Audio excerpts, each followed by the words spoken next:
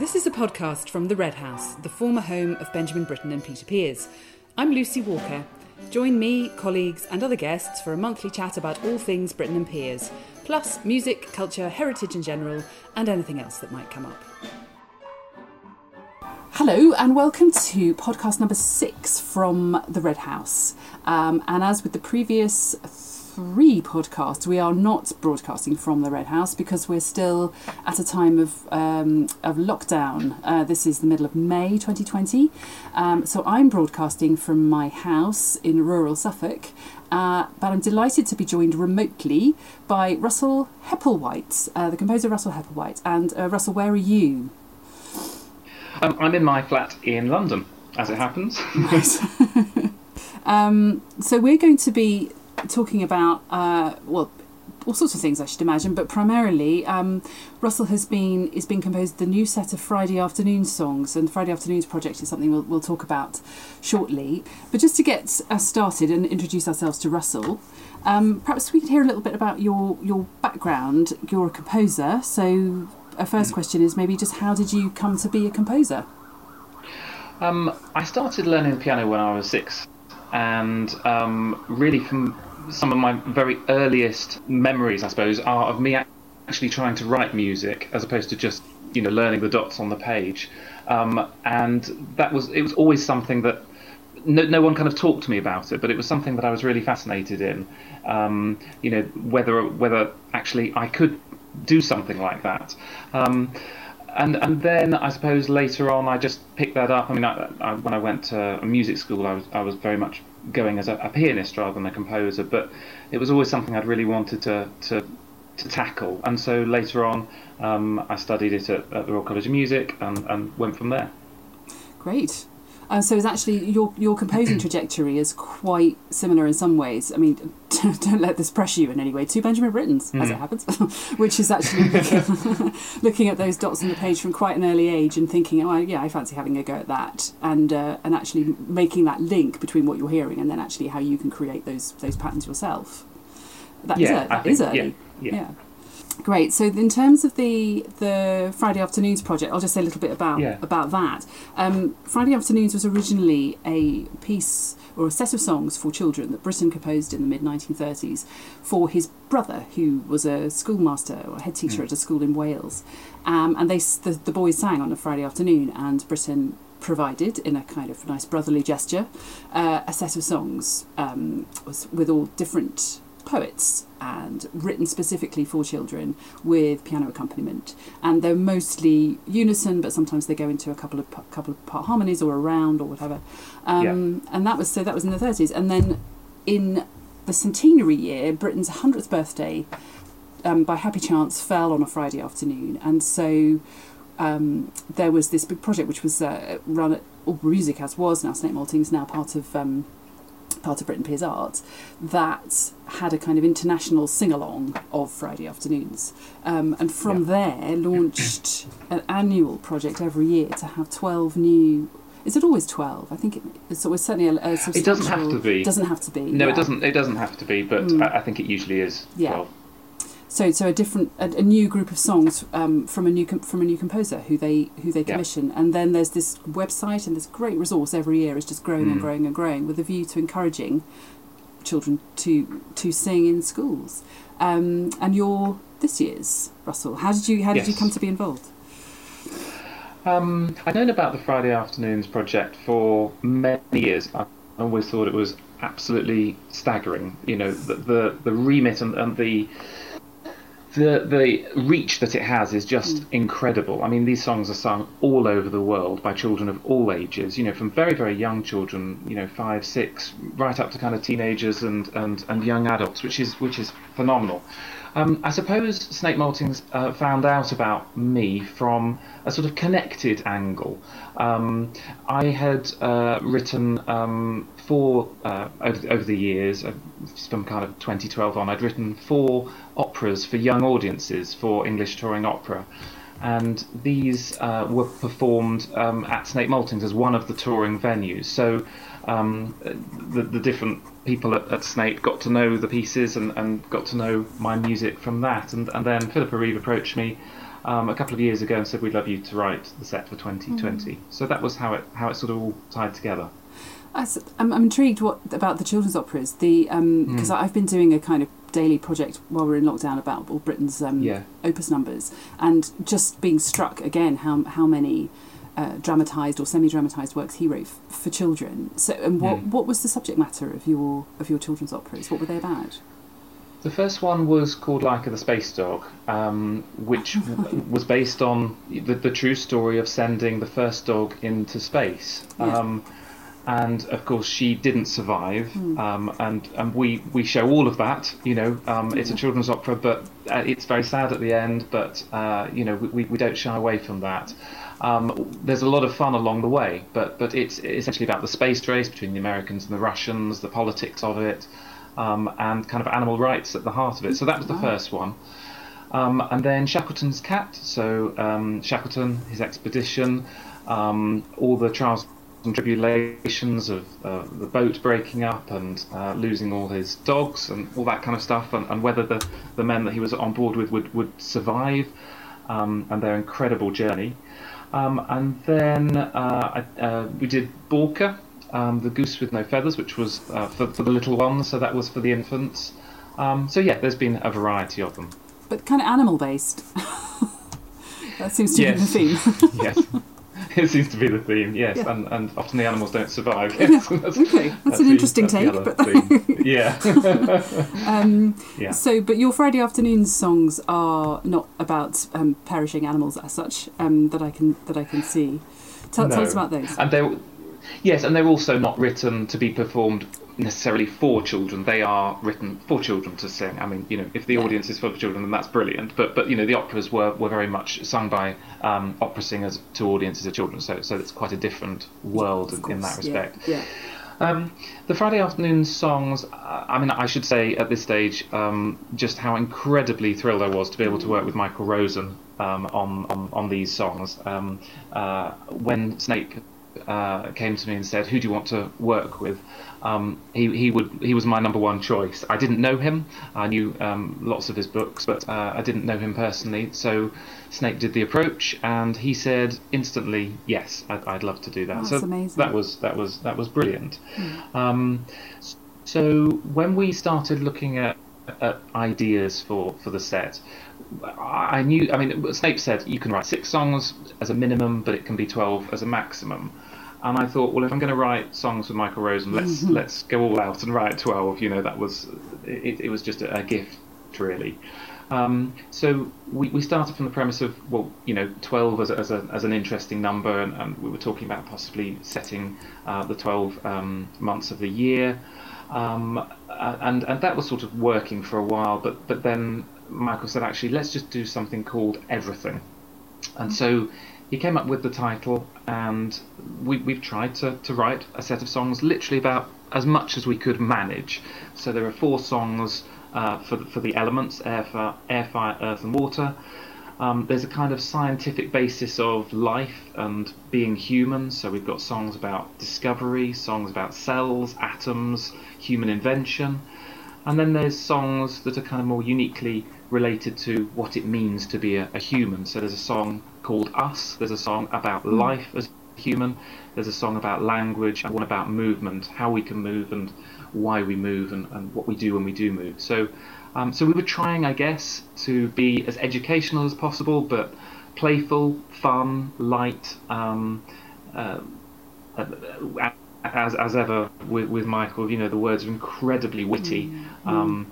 They're quite simple, actually, in all the right ways and all the best ways, and incredibly settable. So unbelievably easy to set. Some of the songs took me 20 minutes to get the kind of basic ideas in place. Goodness. So yeah, it was a joy to work with Michael. How that's amazing, the speed. What makes a settable poem in that sense? I can only really say when the words literally dance off the page, and they did with all 12 of the songs. And what that means, I suppose, is trying to get into the mind of a child and thinking, what will they find fun? What will they enjoy? What will they appreciate? What will kind of inspire and fire up their imaginations? And the thing that struck me incredibly quickly with Michael's writing was rhythm. His words are all about rhythm. And that's not necessarily just to do with rhyme, but just, the internal meter, the internal pulse, incredibly strong. The only times I suppose I struggled was when, the internal pulse that he was kind of setting for the words differed from the time signature that I was trying to write in, and that happened a couple of times. Yeah. But what was fascinating about working with him was just how incredibly unprecious he was about the words. I sort of nervously made a couple of changes to the first song, moved a couple of words or edited one word or something, and sent it back to him, saying, if you don't like this, it's absolutely fine. I can reset these and put them back exactly as you wrote them. And he wrote straight back saying, do what you like with them. It's completely fine. I totally trust you. And actually, he probably shouldn't have said that, because I did I did move more and more of the words around and cut and paste later on. But no, that it was a real joy from that respect. It was just so incredibly easy to work with his words. But it's all about the rhythm. Fantastic. Well, and also just I was just listening to them again this morning, and some of the sentences I was just thinking of cells, and I've just got the poem up in front of me now, which has got some quite, when you say it leaps off the page and demands to be set, sort of micrographia or some physiological descriptions of minute bodies made by magnifying glasses with observations and inquiries thereupon, a bestseller. It's so good, and then to actually sort of fit that into your musical structure and keep it consistent with the language that you've created. I thought it was really impressive and really fun. I particularly like that one. Thank you. I mean, I think it's worth saying that although they do differ in terms of difficulty, and some of the songs are more difficult than others, I tried to set the songs so that they can be approached by any child at any primary school, anywhere, pretty much. Snape said to me, it's totally fine if you want to have some that are very, very difficult and that would only necessarily be sung by your national youth choirs or London Youth Choir or whoever. And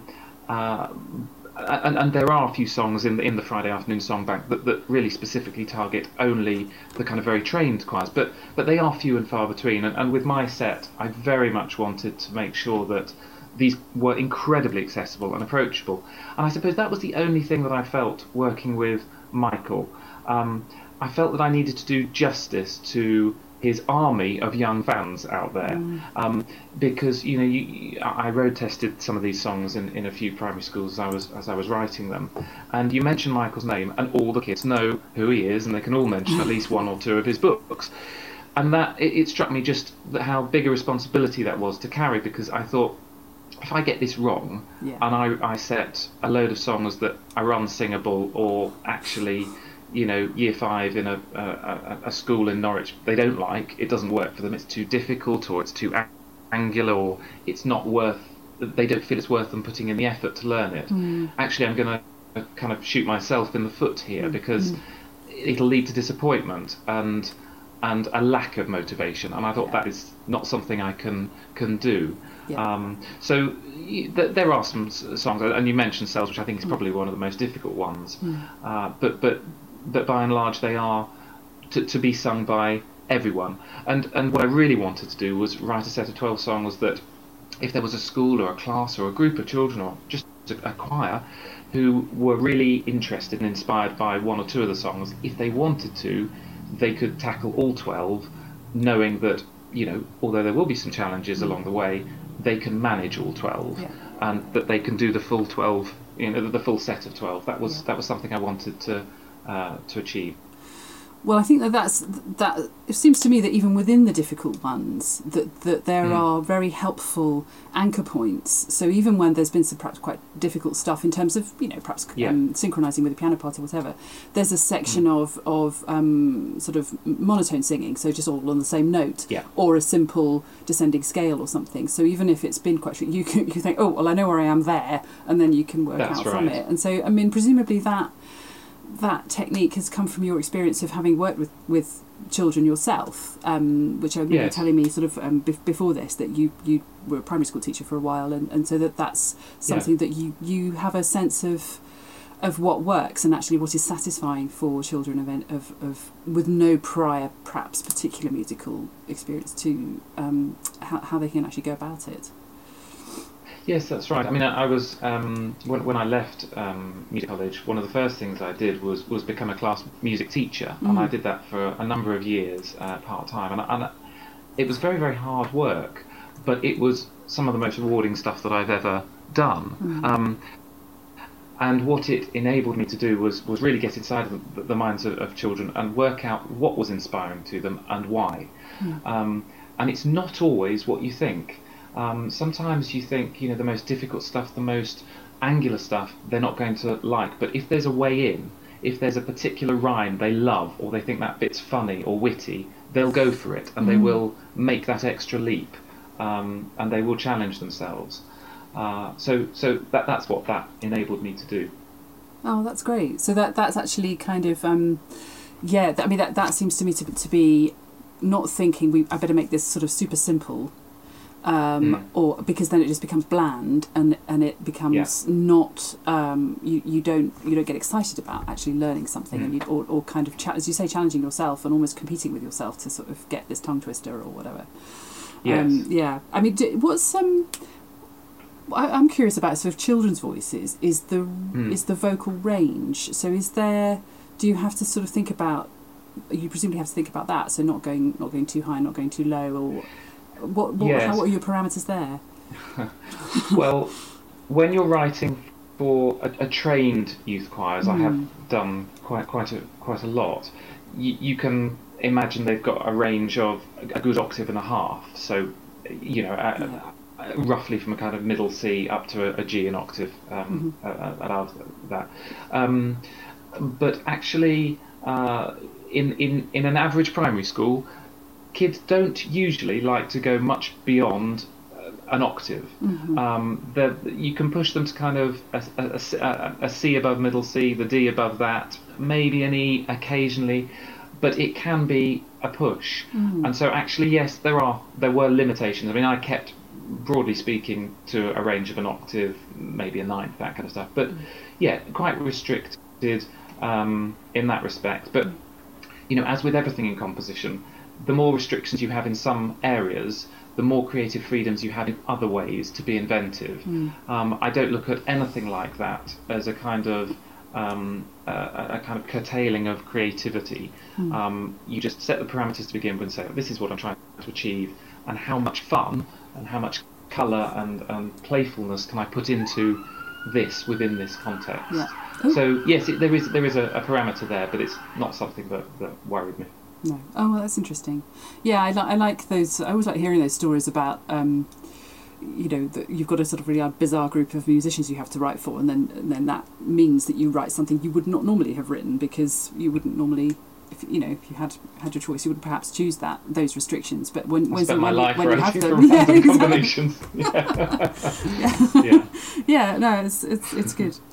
I'm just thinking back to again the original Britten model and the time that he was writing all his pieces for children. So Friday Afternoons in the 30s, and then St Nicholas in the 40s, Noah's Flood in the 50s, and there was Little Sweep as well. That he was making a certain set of assumptions about the standard of musicianship in schools that he could perhaps rely on to some degree, that especially for Noah's Flood, that kids would be playing the record as well. And we covered this a couple of podcasts ago when I was talking to Katie Hamilton, and that actually that might not be the case now, broadly speaking, in schools, that it's not so much a given any longer. Do you find that that's the case? Yes, I mean, I think schools have got so many different things they're trying to cover. There's so much in the national curriculum. They're under so much pressure, with Ofsted and all that kind of stuff. So I think to be fair to schools, although I think by and large music has unfortunately become marginalised to a greater or lesser extent, I think they are under so much pressure. They've got so much ground to cover. They've got so many exams to get kids through, sadly, that music has, I think, fallen a little to the wayside. But this is where something like Friday Afternoons is so incredibly helpful, because of the vast resources that are powered into these songs, from the backing tracks, all the different difficulty levels, the signed videos, the braille resources, the fact that you can download lyric sheets or the full piano score. There's teaching resources. There are online. There are actually videos where if there's no teacher who's actually feels confident enough to teach one of these songs because they feel they don't have the musical know-how, then actually they can just go to the Friday Afternoons website. There is a component called Charanga, which literally is a whole lesson there and then. They just literally need to put it on a screen, and it will teach the children a whole song. So that is where Friday Afternoons is incredibly important. But yes, I think the point still stands that music has drifted somewhat in the kind of mainstream schools, I think. I think to an extent that is less in private schools. From what I've observed, there is more space and more time in private schools for music making. But yeah, by and large, it's been moved across a bit. Yes, and that seems it seems a shame. But I think maybe as you say, with I fully understand. I fully understand the pressures involved, but also at the same time there seems to be a real awareness and appreciation that singing, in particular, but listening to music, learning about music, just sitting in a room listening to it is actually really good for you. And I think that hopefully, with a bit more of a push for these kind of projects, it can become just something that is seen as for everybody, because that's the other thing. Classical music does suffer a bit from that kind of it's not for us. I mean, my colleague Joe at the Red House, who works with children in schools, and obviously in a normal circumstance has school groups coming through the Red House all the time, and just making it just a kind of normal thing to go and hear about a composer and hear his music and see where he lived, and especially for Suffolk schools, having a kind of sense of pride, in the local boy and that kind of thing. And that's really, really feels to us really important. And, again, something that Britain would have presumably applauded as well. And it's a really interesting point. But I think that idea of classical music sort of suffering that kind of... if there's any label or baggage attached to it, kind of not being for everyone, that seems to be something that comes later and seems to be drawn to classical music later. I think actually children, they, particularly younger ones, primary schools, they don't really know or care whether it's cool or not, and music really, really is for absolutely everybody. And I think if you just say it to them, then it becomes cool, and then we can change things later on. I mean, I suppose one thing that has struck me, I've written a lot of music. I would say at least half my output has been either for children to perform or for children to watch, to listen to.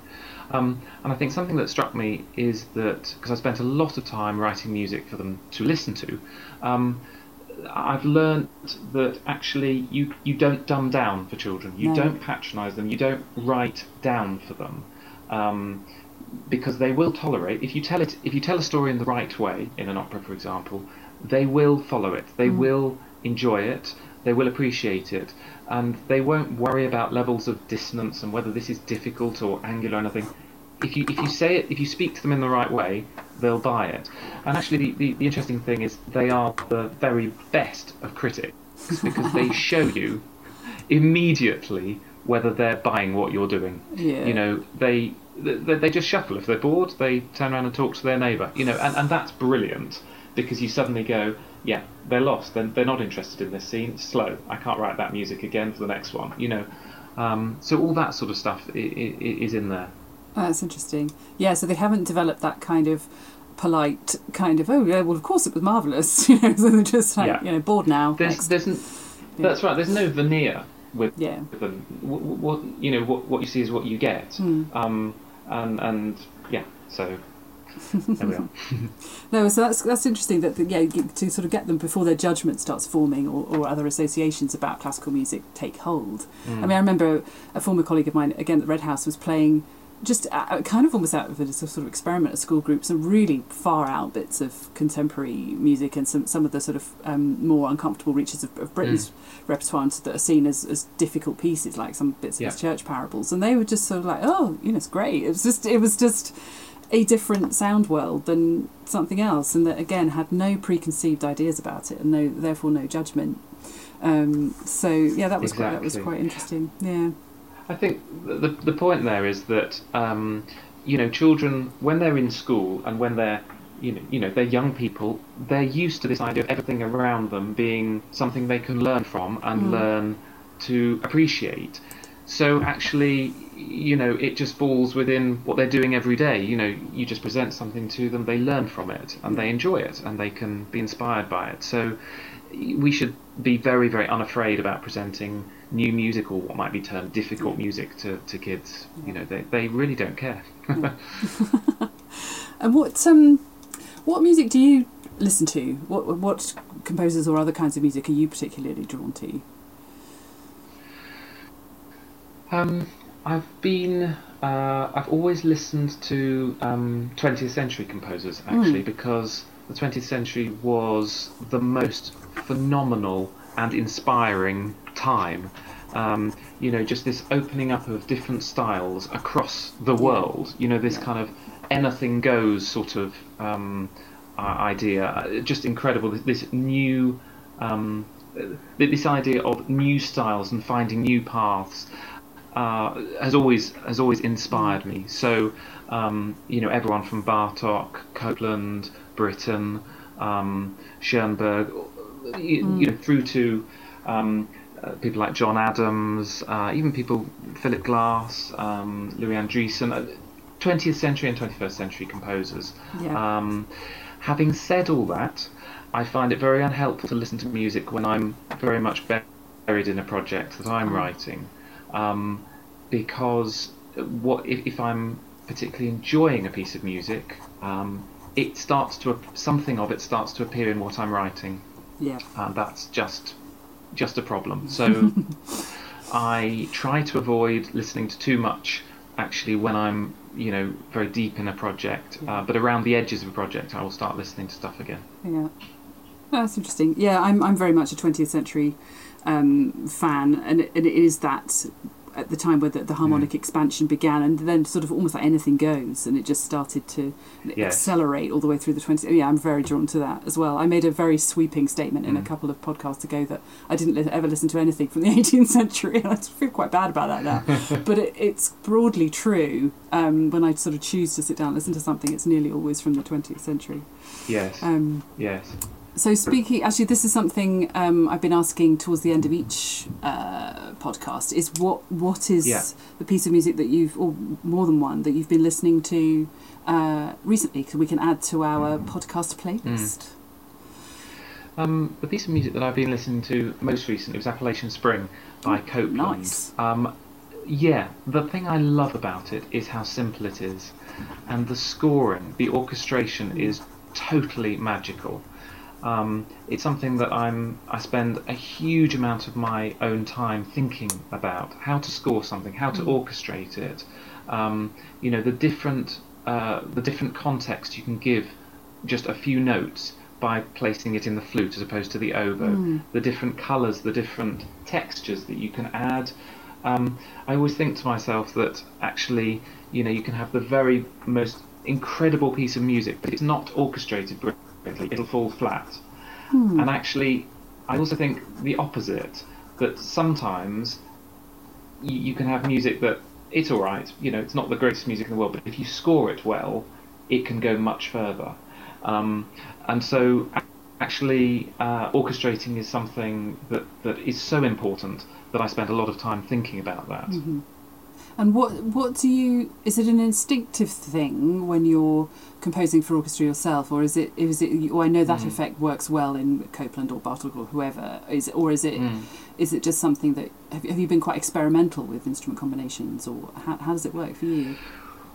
A lot of what I've written has been for small combinations. You know, the operas that I wrote for ETO, they were always for 3 or 4 players. I think the most I got for one of them was five players, and they were always a very random group of instruments that I was asked to compose for various reasons. And so I spent a lot of time thinking, well, how do I make a double bass and a piccolo work? You know, in that context. And so a lot of it was kind of working out tricks and kind of doubling effects and just watching and witnessing what effect that has in the actual performance. But the thing that I absolutely adore about orchestration is that it's like a puzzle. You know, it's like a jigsaw. You're placing pieces around the board, and you're thinking, actually, if I move that one there, what does that now look like? And if I just move that, and there's so many billions of combinations of orchestrating just a few notes. You know, that actually it changes everything. But it's also the thing that I probably most enjoy, actually. Once I've written the piece, or even sometimes I orchestrate as I go, that idea of changing everything by the way I say things, it's very important to me. Oh, that's great. It's reminding me a lot of... I was doing a thing last night, and it was a kind of live streamed thing talking about Britain's film music that he wrote for the GPO. And that was kind of, he would turn up and say, right, I want 25 seconds of music, you've got a clarinet and some coconut shells and a penny whistle, off you go, you know, and he would just have to do it. And it was a similar sort of, well, perhaps slightly more pressured than your setup, but with a similarly kind of having to respond creatively to what you're given, you know, in a kind of ready, steady, cook kind of principle, you know, whatever you've got, you have to make it work. I think it's also interesting to. I mean, though I do love the orchestra. It actually doesn't always. It doesn't always inspire me the way it's used. I'm actually drawn to kind of chamber orchestra a lot more, smaller scale things where there's a real transparency to a score and where you can hear right through the music and work out what everyone's doing. I to an extent I sometimes lose interest when I can't hear what everybody's doing in a piece of music. You know, when it's just a huge like wall of sound. It might be an amazing. Exactly, it might be an incredible wall of sound, but if I can't hear and follow where, you know, what the violas are doing, what the cellos are doing, then it loses some interest to me. Well, I just because I tend to weigh in with my own musical what I've been listening to as well, and actually it is a 20th century piece, and I was doing a discovery session, well, it was supposed to be a live one, but I ended up recording it on Poulenc's La Voix Humaine. So it's this opera down the phone, and I absolutely love it. I mean, I did my PhD on Poulenc's operas, and I'm obsessed with them. But that has got some quite distinctive orchestral moments in it, not least the xylophone as a telephone.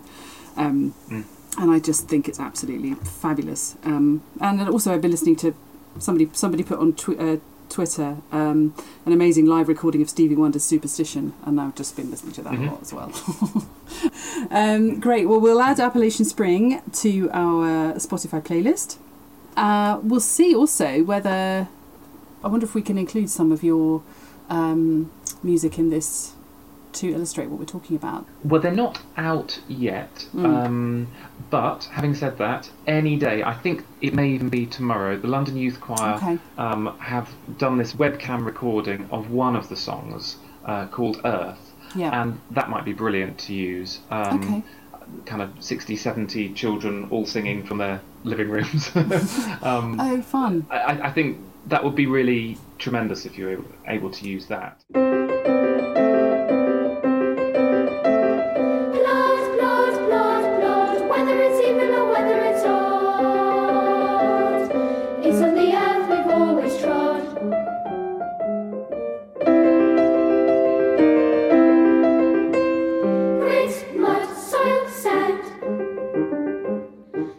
Together it makes the land.